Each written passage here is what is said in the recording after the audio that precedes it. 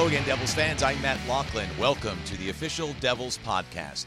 The Devils road trip has taken them to Dallas, Texas, and as the organization prepares to celebrate the 20th anniversary of Stanley Cup number 2, we are pleased to welcome to our podcast the man who scored, and there's no argument, the most famous goal in New Jersey Devils history, Jason Arnott, the double overtime game winner in Game 6, and of course his teammate on that team, Ken Daneyko. And Jason, welcome to our podcast.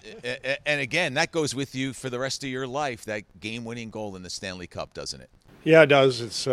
It was a huge thrill. I always go back and watch the old video, and I replay it in my head most times when I'm just driving around. And, it's something special that you grew up as a kid always thinking you're going to score the game-winning goal, and it happened. And to win the Stanley Cup is the biggest thing when you play hockey. So, I mean, it was all the memories. You go back, it's been fantastic. We'll talk about a lot of things regarding that, but I want to go just prior to that. In other words, we know the pass comes out of the corner, and we can recreate that, the pass from Patrick Elias. But what's the thought as you take the ice for that shift, which turns out to be the final shift?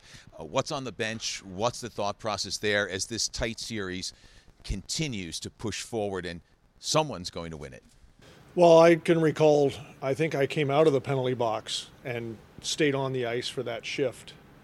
So I was pretty nervous in the penalty box, praying to God Dano was going to kill it off for me, and I wouldn't be the, you were in the box? I don't remember. I got a penalty, and at the end of the first overtime and going into the second overtime, I had to sit in the dressing room thinking I was in the penalty box, thinking, oh my God, this is going to be it. And then I got out and sigh of relief, and at that point, Sicky had been out of the game. He got knocked out of the game. Period, yeah. McGillney was playing with us, and I don't know. I think we just we kind of did that all season long and through the playoffs. We kind of worked through adversity, through the Philly series and all that. And I think we just knew that we had the better team and we were playing better. And fortunately, it happened for us, and we didn't have to go back for Game 7, thank God. Dano, what was your perspective of that game-winning goal? Well, relief, like you said. I mean, it is the most famous goal in Devils history. I know we've won the Cup 3 times, but as far as dramatic, right here in Dallas. So, I mean, just fond memories. You win the Stanley Cup on the road too. It's kind of, you got family and friends. It's intimate. Now it was great winning it at home too when we won, but the one time you do, and in such dramatic fashion, and Arnie's line and Patty and Sicky obviously was injured, led the way throughout those playoffs. They were a dominant number one line, and it was only fitting that Patty, the no-look backhand pass to Arnie in front, just how you'd expect. So many overtime games. Did you see it develop? Could you see it? Kind of did, but I don't know if Patty saw him. I mean, come on. How about you, though? But you know what? He was pretty gifted. He had over 1,000 points in this league. It was, of course, I'm teasing, but it was amazing. But you kind of could when, he's going around the net to pick up the puck that I think Scotty Stevens dumped in, right? Or rimmed around. Yeah. But, it was a kind of an electrifying play. I'm like, now we're seeing what's going on. I didn't know if he could really make the play. The backhand kind of no-look to Arnie, but I was hoping Arnie didn't miss because he's right-handed shot. He's on his offside. He's open. So it would have been harder for a lefty to bury that. Yeah. But fortunately, Arnie was a right-handed shot on the left side, so he got to open up and bury it. It was great. Did you have any time to think, don't mess this up? Or was it just bang, bang? God, no. It was bang, bang. I mean, you on those instances, you just react because you've been playing, and we were in double overtime, so it was like, I think everybody was exhausted. That was our third overtime game in this series, one triple. And it was a battle series. Yeah. Playing against those guys was tough. Hatcher and Maffichuk, and every game was a battle, and we just went through that with Philly. And then we come up to Dallas. Holy man.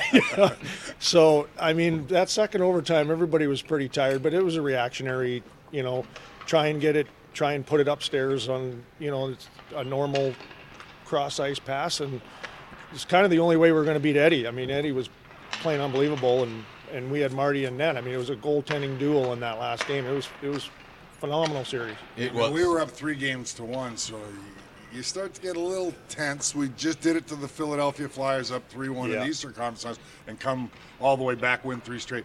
Well, we're up 3-1 on Dallas, if I'm not mistaken, right? Yeah, we were. Now I'm going, if they're creeping back, lose game 5 in triple overtime. Now we're in double overtime. If they win game 6, they've got some momentum, right? And it's a coin toss game 7. So, way to go, Arnie, because if you didn't bury that, you're in trouble. I would have been in trouble. The gloves are off, the stick's in the air, you're running past. You had to skate past an official to get to Scotty Stevens. Yeah, I almost ran him over, which I should have given him maybe a little shot when I went by. But no, I had to get by him, and then I tried to get away from Scotty, but no chance. Those big mitts came and grabbed onto me, and there was no chance of getting by him. And then it was just melee and. I think Gomer came from the bench. Gomer came from the bench. He did the Jimmy Snuka from the top ropes. Yeah, I think he caught me a little bit. He came flying in, and I don't remember much. I remember Larry came running across, and he almost fell flying across the ice. I mean, it was an emotional Stanley Cup win. Like we worked hard to get to where we were after being down in Philly. Coming back, and then we're like, oh my God, now we got to go through Dallas one more series. It felt like the Philly game series was the Stanley Cup final, and it was just an emotional. I think everybody was like, we were really as one as a team. It was unbelievable. As any year, a tight group, a championship team. That team was so good, so talented. You know, we always talk about, and Arnie remembers that. I want to know if I'm saying this right, Arnie, or I recollect. Back then when we were down to Philly and the emotional speech Larry gave, and I always say it's like the Vince Lombardi speech to have us rally back, but it was just so, I don't know if it was the words so much and the anger and the combination, he was so passionate, right? Yeah. And he said kind of to me, if I recall, to our team that you guys are, this team is the best team I've ever coached or ever seen, and you're blowing an opportunity and don't think it's over kind of thing, right? Yeah, it wasn't a you guys are doing this, and this wrong. It was more of an inspirational speech. And when Larry Robinson's saying that to you, you're like, the whole room just kind of. I remember getting up after that and thinking, man, we can come back here. Like, he really believes in us. Like, we got a really good team. I think all of us felt that. Everybody we were felt demoralized. that. And then we were down 3-1. We were a different team the next game. We stepped on the ice, and it was no way we were losing that series after that. Because this team, out of all 3 Stanley Cup teams I was fortunate enough to be part of, everyone had a little different chemistry, a little different makeup. This was the most talented team, right? And we were loaded for bear and stacked, and we had to come back, and we had to win the cup. And it's hard, but this team was that good. Yeah. And Larry kicked a garbage can, right? That's part of the lore, too. Did he knock a garbage can over? He did, but it was all about passion. He wasn't screaming at us. He did, but and he didn't go in and demoralize one individual, or, you know what I mean? It was or our play, per se. Or our play. It was more of, you guys are way too good for this. Yeah. You can turn it around. And then he just kind of went on. And he wanted us to have a belief that this isn't over, and we needed that. We needed that. We kind of couldn't believe we were down 3-1. Yeah. As good as Philadelphia was, we had such a after good the team. Start we had against Philly too. Right. Bang, up one game, up 3-1 in the next game, and then all of a sudden, bang, bang, bang, and we were down. So now we had to win the cup, and now we're going to more overtimes and. Again, thank God for Arnie. And Patty, pretty good play. Not too bad. Well, and also it was out of character for Larry Robinson, who can get angry, but I mean, he's just he's the nicest man in the world for a guy who's one of the all-time greats, but for him to show that emotion. He was a great coach, too. He just had that nice balance. Yeah. He knew who to throw out with who, and he knew how to talk to you on the bench. And who needed a kick? Who needed a hug? And a spark. Who needed a spark? Who needed a hug? But he knew how to give you that spark without making you upset at him or never belittle you. Or it was more encouraging always. Yeah. That was great. Well, the fact players love that. The fact that he was there is part of an incredible road that this team took to the Stanley Cup championship, because he was not the head coach for most of the regular season, nor were a lot of the players who were instrumental in that victory part of the team at the beginning of the season. There were a lot of changes, particularly in March, but Claude Lemieux comes over earlier in the season in November.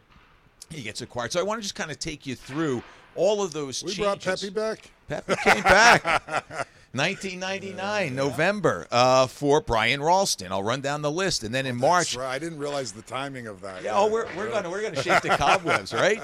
So Vladimir Malakhov comes over from Montreal for Sheldon Surrey in March 1st. 6 days later, Darren Quint comes over from Phoenix for Lyle Odeline, and then 7 days after that, Alexander Mogilny, comes in from Vancouver for Brendan Morrison and Dennis Peterson. That many moves, That late. I didn't realize they were that late in the season either. Yeah, I knew they were there, but I thought it was earlier on. Mogilny was when, Matty? In the 14th of March. Oh yeah, he was late. Yeah, he was late. Well, those last three were all late. So, right. Okay. So the chemistry changed, and then as you mentioned, Claude Lemieux comes back. Of course, done so much to help the Devils previously, but then he gets reacquired. And what, if you recall, what did his injection to the lineup mean?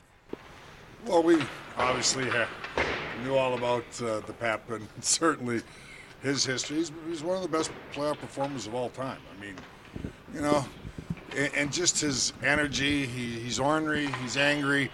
Even at practice, sometimes those things kind of, you need different personalities, right? Yep. When you say, and it can spark your team. But as far as playoff performers, you know, he'd go during a regular season, 80 games, get 13 goals, and you knew that meant he's going to get 14 in the playoffs and 23 games if you go all the way, or 25 games in the playoffs. But he just, you know, that was interesting that Lou brought him back, and there was disputes and contract disputes, and maybe a reason why he was traded in the first place a few years back. But all of a sudden, when you bring him in, you put things aside because you know he can help you win. And for me, like I said, Arnie can say as good a playoff performer as there's been in the National Hockey League. Claude Lemieux was a big inspiration to bring him back, because kind of 95 Conn Smythe winner, you know, get some of that back in the room. Couldn't have enough guys that know how to win. Yeah. The change in coaching. Robbie Ftorek is fired. 8 games left in the season. Were you shocked? A little bit. I wasn't. I wasn't just because of the way we were playing and the way, you know, we had lost. I don't know how many, 8 out of 10 or something. Was it really? Something like that part I don't. I don't we know. But we were still in first sure place. You were on this team.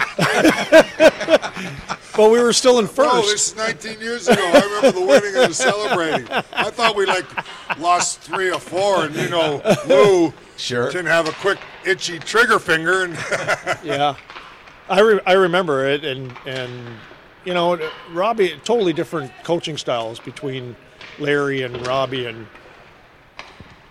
I mean, now you look at it, and yeah, Lou was a genius by doing it. Sure. And I think we needed it. I think it was, Robbie was getting really frustrated with us, and I think we were getting frustrated with him losing that amount of games, but still being in first place.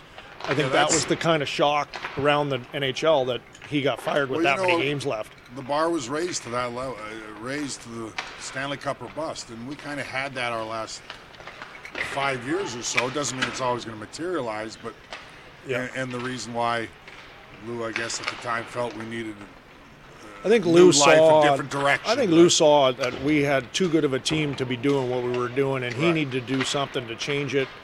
Or we were going to kind of ride quietly off into the night. Yeah, and that's we would have made the that's not playoffs. on Robbie or anybody. It's, you know how that goes. Players just not playing to their potential.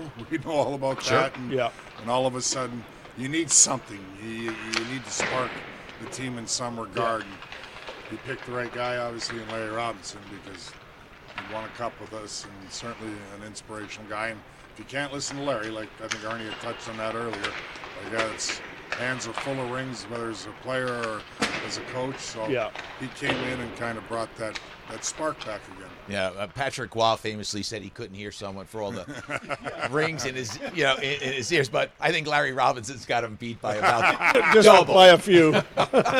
Just a brilliant man. You'd run through a brick wall for Larry Robinson, just because he's such a great guy, and you just don't want to disappoint him. It's almost like one of those guys you don't want to disappoint Larry Robinson. Yeah. Because he goes to bat for you. He's just a wonderful coach. Chico Resch and I were having this conversation on the air a couple of weeks ago, and he said, Matty, what's the most famous line in Devils history? And I said, well, the A-line, certainly. Jason with Peter Sikora and Patrick Elias. But the crash line to me, it just described what they did, right? Mike Peluso, Bobby Holik, and Randy McKay. But there's no doubt about the sublime play of the A-line. What made the three of you click? I think we were all, Patty and Sicky were more similar players than myself. So when you get a mixture of guys like that, I think sometimes it doesn't work out. And you just kind of, you just click. I don't know how to explain it. We all thought the game very similar, which is odd because two Czech players and a Canadian player sometimes don't mix like that. We don't think the same, but we just did, and we really enjoyed playing with each other, and we made each other better. Like if Patty had an issue with me or Sicky, we had no problems working it out without anybody getting upset, or you know what I mean. So it was, if Patty said something to me, I knew he was doing it to make me a better player, to make our line better.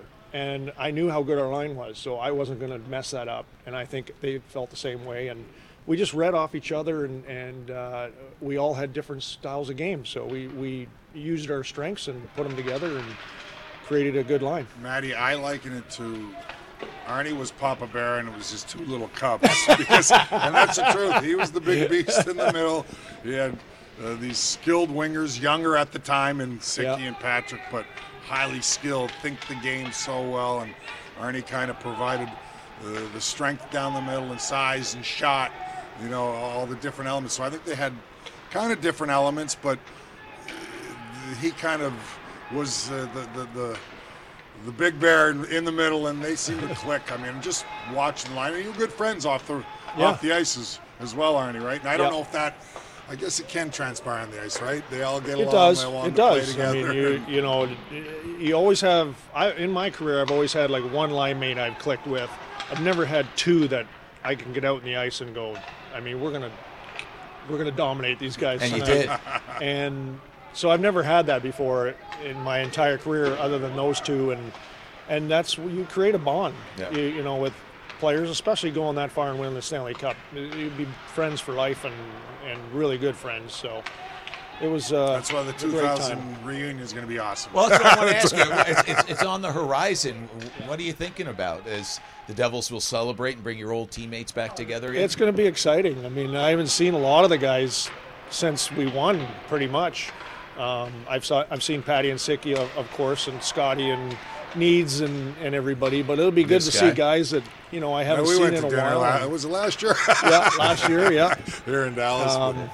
I think, and I think we're, as our team, I think we're going to pick up right where we left off because we were so close and so tight as a team and what we did and what we accomplished. Even though it was 20 years ago, I think we're all going to be right back into the old way not much. we were. It doesn't matter if Arnie touched on the special bond. You always have that bond, whether you've seen your teammate for 10 years or not.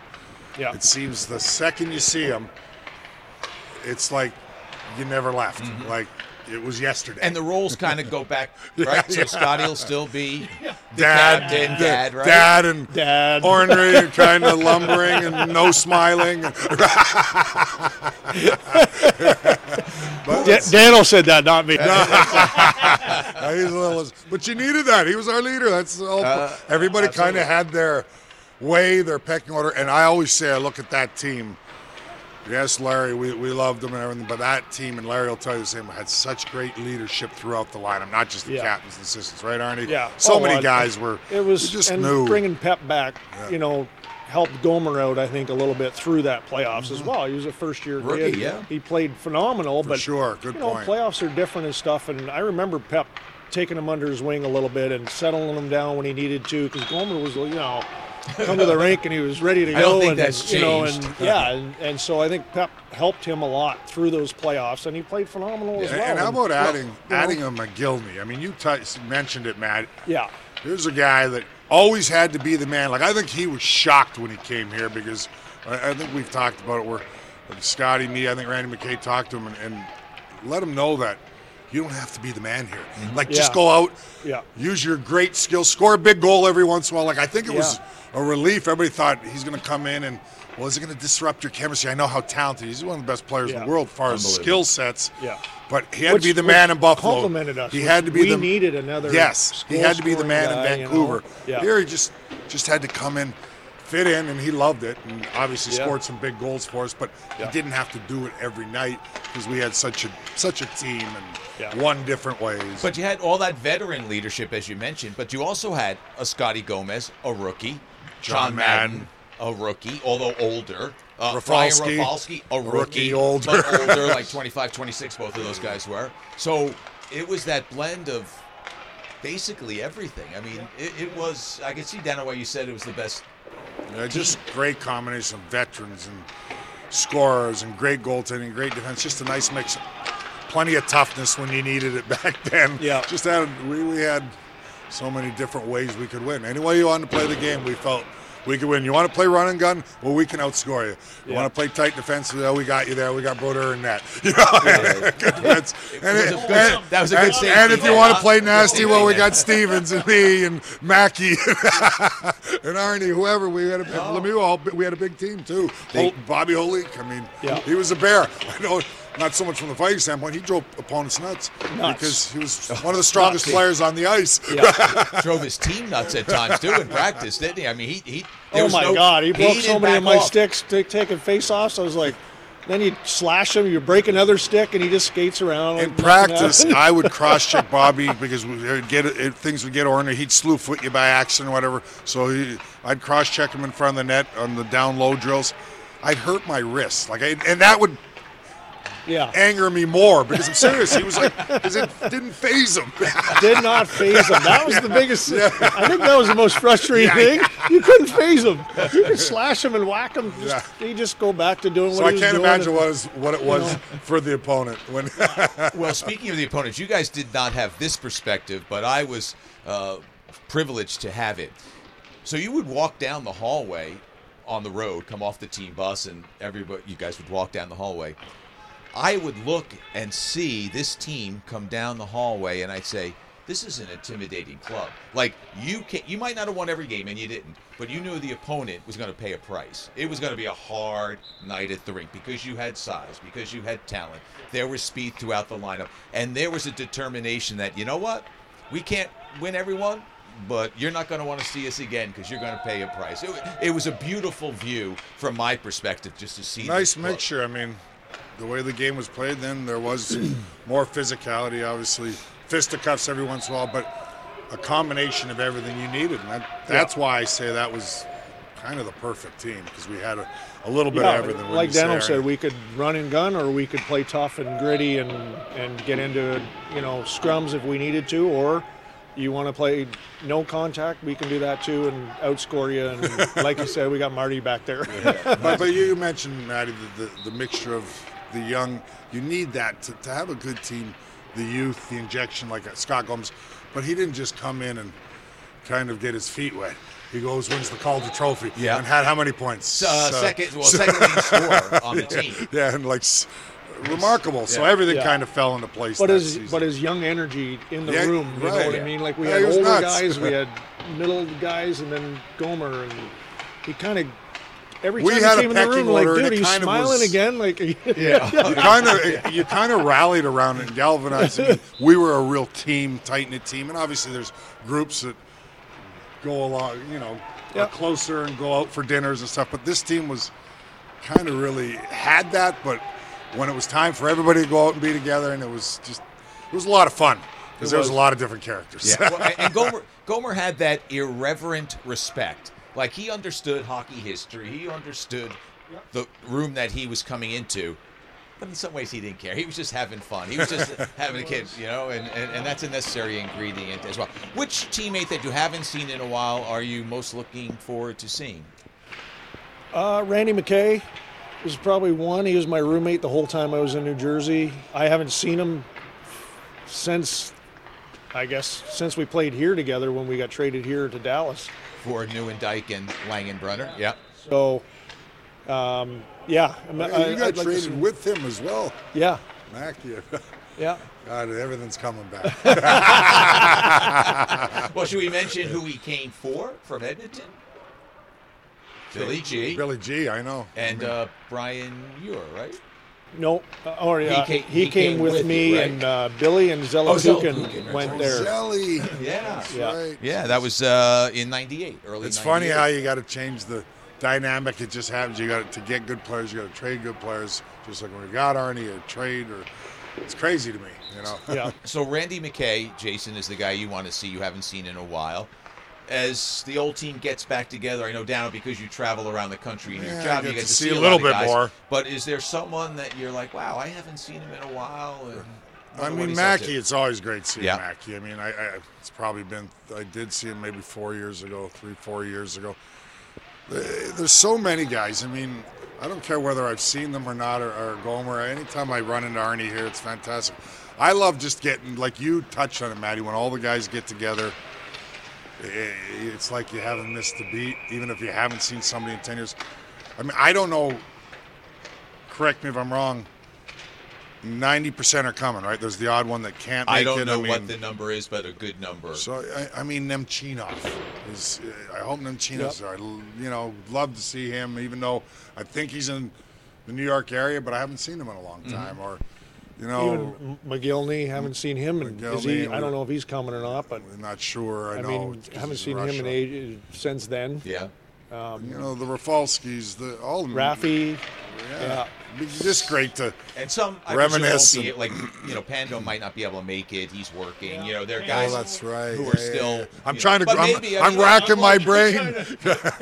Yeah. Well, it'll certainly be a great night when everybody gets together and honored as the Devils play Dallas on February 1st. Appropriate, of course, that second Stanley Cup will be celebrated that night. The team you beat in Game 6. Is there a story that you can share that people maybe don't know? That's not going to get anybody in trouble, but that epitomizes, what that team was about. A funny locker room story that you can share. Oh my God! I'll let you think about it. I do remember. I mean, this isn't funny, but this is kind of our team. Is when we were down 3-1. Daniel probably. I don't think Daniel was there, but when we were down 3-1, we were in Philly, and about 6 or 7 of us went to like a Dave & Buster's and drank some beer and ate and how played, dare you guys? I would have got you out. and played that golf game.